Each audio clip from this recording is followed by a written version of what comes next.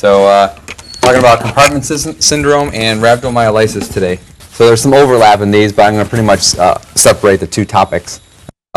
Just generally speaking, compartment syndrome generally will cause a rhabdomyolysis, so you have to be generally well aware of that. But not all rhabdomyolysis is compartment syndrome and vice versa. So starting off with compartment syndrome, pretty much, as everybody knows, this is just an increase in pressure in a compartment. And what is a compartment? Compartment is a place where muscles are and blood flows and nerves lie, and they're covered by fascia, and that's the problem. The fascia is a tight constriction of tissue, and there's not much room for swelling, so you get some trauma in there, or ischemia, or some process that leads to an increase in pressure, and then you get down to the slippery slope of more pressure causes more and vice versa, and you end up with a big problem. So in looking at the pressures of compartments, what's normal is usually 0. If you measure normal compartment, anything considered normal, you're going to see capillary blood flow decrease when the pressure gets to 20. Nerve muscles are compromised at 30 and above. By the time you get distal pulse gone, you don't really need to be measuring pressure diagnosis. So causes, predominantly fractures is the #1 cause of compartment syndrome, especially the tibial area forearm fractures. Also in in ischemia, reperfusion injuries, causing compartment syndrome, hemorrhage itself from trauma bleeding into a muscle or around a muscle, vascular punctures, which can be iatrogenic or not. Constrictive casts, one thing we see in the ER all the time. People come with that tight cast and they have some extra pain. That cast off adjustment, and then just soft tissue itself, like prolonged crushes and burns, which you guys are well aware of doing your burn rotation. So in looking at the compartments, it gets kind of tricky, and I try to get some really good images, and surprisingly, after spending like 2 hours surfing the web, it's really hard to find some good images on this, but I have some pictures to show you. In the upper arm, there's 2 compartments. The biceps lie in one and the triceps lie in the other, and they're divided into anterior and posterior. Very rare place to get a compartment syndrome. The most common place in the upper arm is in the forearm, and that is divided into the volar and dorsal aspect, and it's separated by the interosseous membrane. And I have a nice picture of that. And then actually the hand has 4 different compartments. So injuries to the hand, which we see, have to be, think of compartment syndrome too there. So here's a nice picture of the forearm. So you see the interosseous membrane, and you see the flexor muscles designated by the F, and the extensor ones designated by E, and the radius nuclear. And those are the 2 compartments that separate there. So in the lower leg, you actually have compartments in your gluteal area, which is important. So keeping our lectures on a timely basis so you don't develop compartment syndrome of the gluteal area. There's 3, and then in the thigh, and not too common you get a compartment syndrome again in the buttocks, but in the thighs, again, not very common, but there are 3 compartments: anterior, medial, and posterior. The most common place is in the lower leg, and that's predominantly due to tibial fractures. We're going to make up by far the most amount of compartments you're going to see. And I have a nice picture to show you those 4 compartments. And then the foot too has 4 compartments, just like the hand. Some discrepancy in past experience with orthopedics once about a possible compartment syndrome of the foot, and some people believe it really can't exist. In my experience. So here is the compartment syndrome, or compartments of the lower leg. So where's the mouse here? So you have your anterior compartment up here, lateral compartment, superficial posterior, and superficial deep. And so 3 of them are sort of palpable, and one of them is sort of deep that you're probably not going to locate.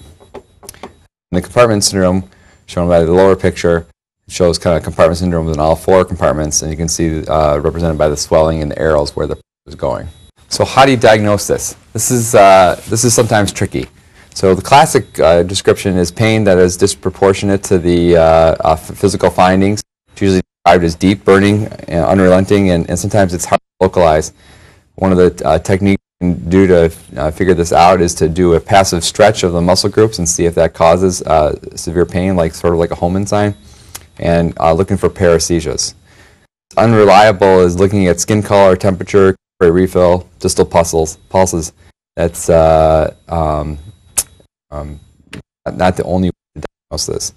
And again, if you get pallor and if you get loss of pulses, it's a late and ominous sign. So when you're concerned about some of the, say you have like 2 of these 4 findings and you're concerned about compartment syndrome, what would you like to do? Measure the pressures? That's correct. So this algorithm is actually developed by Dr. Amendola here. It's in the orthopedic textbooks that I got out of.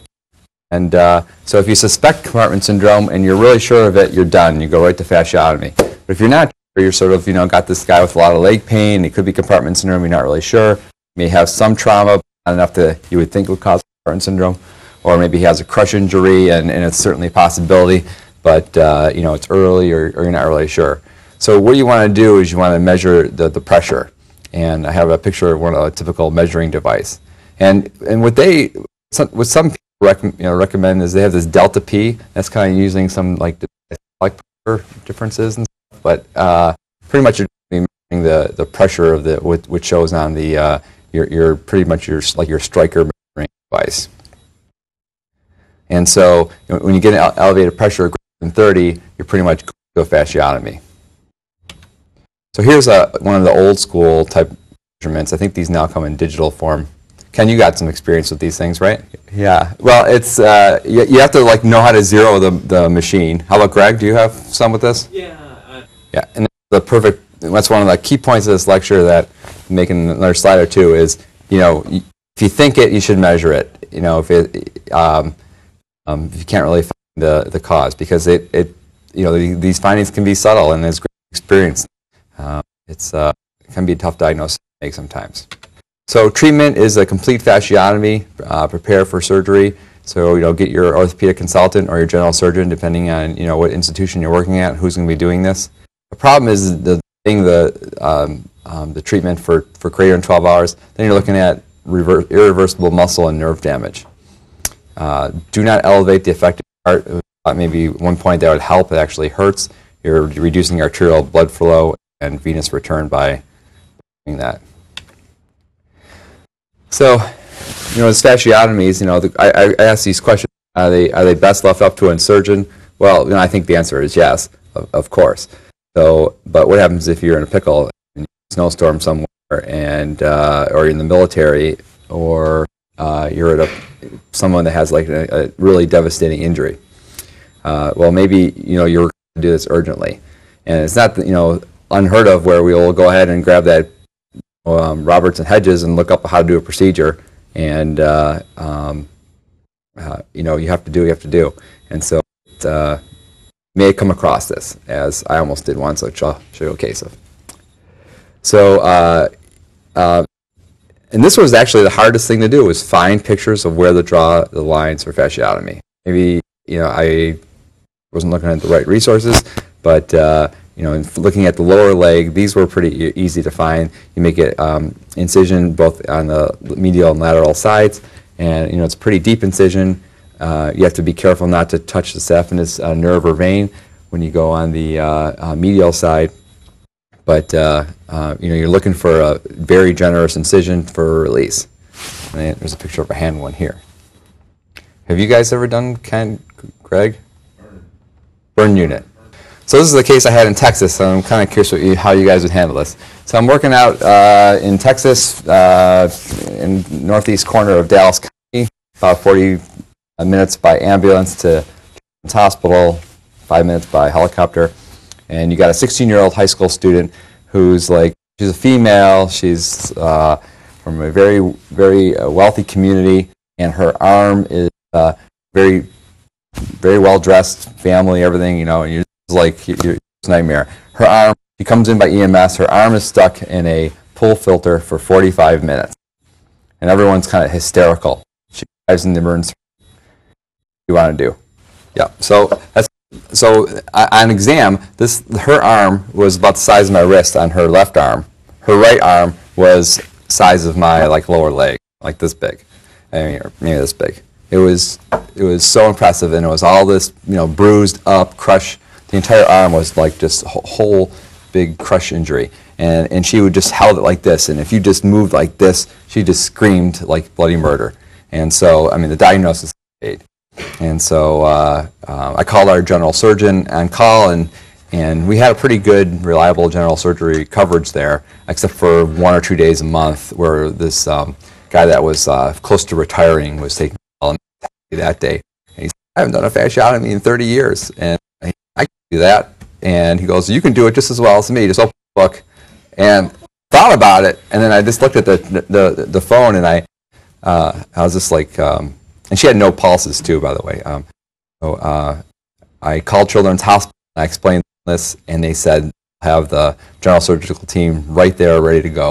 And a helicopter came, helicopters, just like in Iowa, there's groups or helicopters, and they want your business.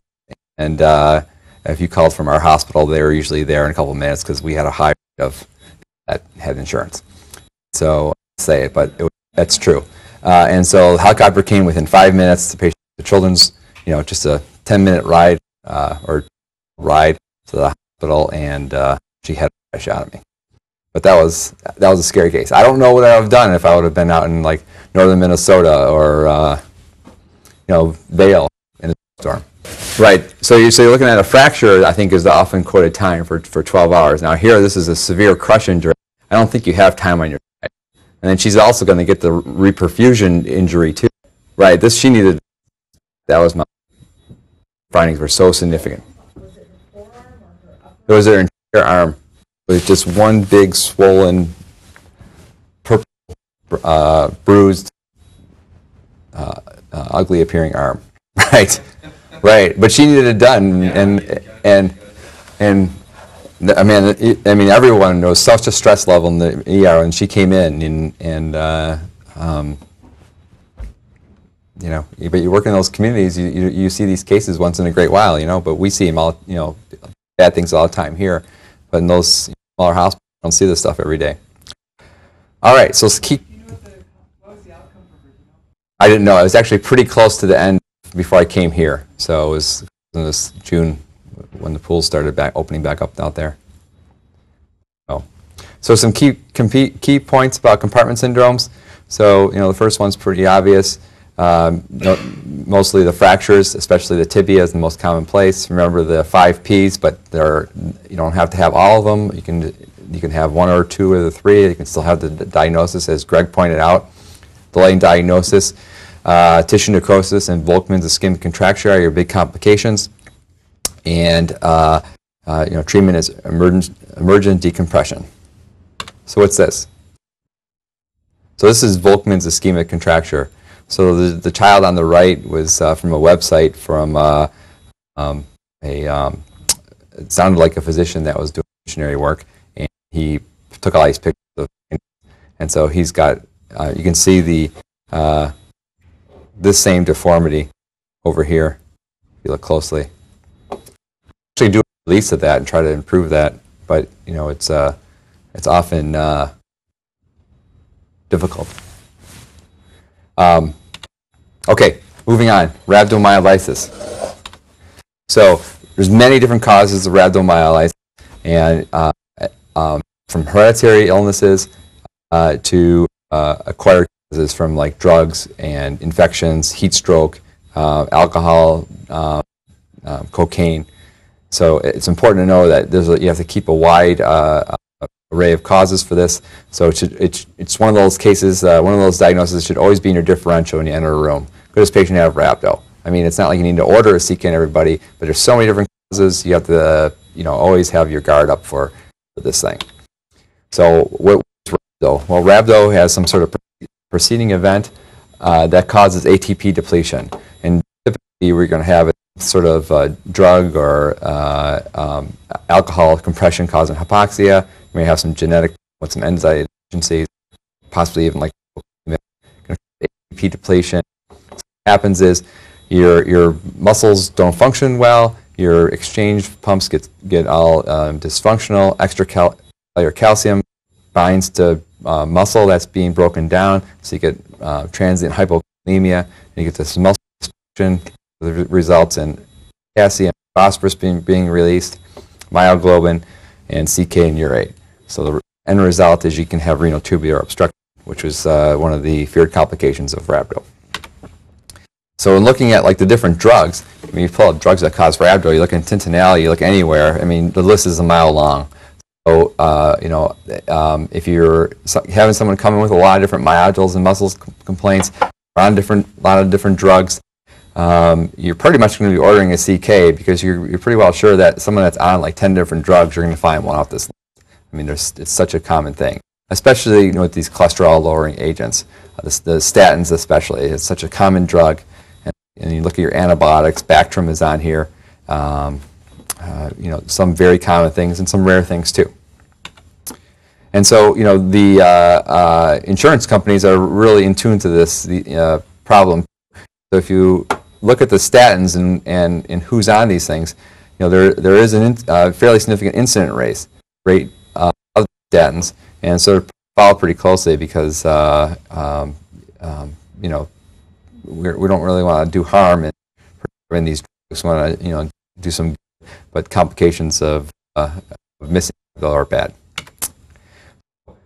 What is rhabdo? Well, I always thought it's like the flu. It's acute onset. You got myalgia, stiffness, weakness. You may have low-grade fever. You may have dark urine. I mean, we all have dark urine when we have the flu. But rhabdo and the flu, they actually don't sound too different. And you may have systemic signs, or you may have none. Nausea, vomiting, abdominal pain, tachycardia, and so again, it's often sometimes to come up with. So the definition of rhabdo in your Tintinelli textbook, which is important because you may see it on your written boards at some point, CK is 5 times the upper limit of normal. So see that, you have rhabdo. So here I think our upper limit of normal is 150. So if you're 750 or higher, it's rhabdo. You have to realize that CK peaks 24 to 72 hours. And so if you have some alcoholic patient that comes in the emergency room, was found down, and his rhabdo is like 600, you have to realize that it could go higher. And so he may meet criteria for rhabdomyolysis. Early on, 25%. Early on, you'll see myoglobinuria, but by the time diagnosis is made, it's actually not present in about 25%. So do not use that as a diagnosis for rhabdo. If you see it, it's diagnostic. But if you don't have it, doesn't rule it out. So what do you want to do if you have a case of rhabdo? Well, it's pretty much managing the electrolytes and fluids. So you're going to order a bunch of labs, especially your electrolytes, and also a calcium and a phosphorus. Typically, calcium levels will low initially and go high later as the disease progresses, but most of the time you do not need treatment. Same for phosphorus. The big thing is the potassium, to kind of follow the potassium and monitor for acute failure. Very bad cases of rhabdo could actually go into DIC. The baseline set of coags is different. And your complications, renal failure, and I saw that you wouldn't want to give LR in compartment syndrome or rhabdo, and I'll be honest, I can't remember which one it was. I have to look it up and email you guys back. You can do a very aggressive hydration. People, author Tintinelli suggests 2.5 milliliters per kilogram per hour of IV fluids. Fluids do you want to give? Normal saline. Okay. Who votes for normal saline? Yeah. So I think it is probably rhabdo. I'll give LR. What about D5 with 3 amps of D5 or 3 amps of carbon D5 water? Sorry. Who wants to do that? Dave wants to do both? Well, we had a case of this a couple weeks ago. Someone with McArdle's disease, which is some sort of glycogen storage disease. This was so easy. This kid comes in and he's like, rhabdo. I have this problem, and I've had it like probably 100 times in my life, and about 10 times I have to be hospitalized, and I know when I have to be hospitalized, and that's why I'm here, because if I've had it for 2 days and I haven't peed in 16 hours. So we had some blue pod. It was like the first case of the day, and so we did a little evidence-based medicine search. And actually, when I trained, it was always alkalinize the urine and give D5W with amsat bicarb. And in the literature we found, it said it was like sort of plus minus. And but for bad cases, I still would. And that's and this guy had a pretty bad case. So, but initially, you want to just get some early hydration with normal saline, and then you could add in some D5 carb combination to alkalinize the urine. How about diuretics or dialysis? Yeah, it's certainly a possibility for both, but usually by the time those to the patient pretty well, probably outside the ER. But if certainly their creatinine is like 7 and they're coming in, is something to consider, or with that potassium being really high. So, in addition, you would for really bad cases, you would want to put a Foley to monitor your urine, and put people on a cardiac monitor. And potassium is again the big issue. So clinical pearls and rhabdo, early recognition important. Signs and symptoms, are often sound like the flu. You may have an isolated leg injury with rhabdo, but like in drug-induced rhabdo, it can be difficult to know, to diagnose. And so early IV hydration is really important in the state of treatment. Say another thing? I guess that's it.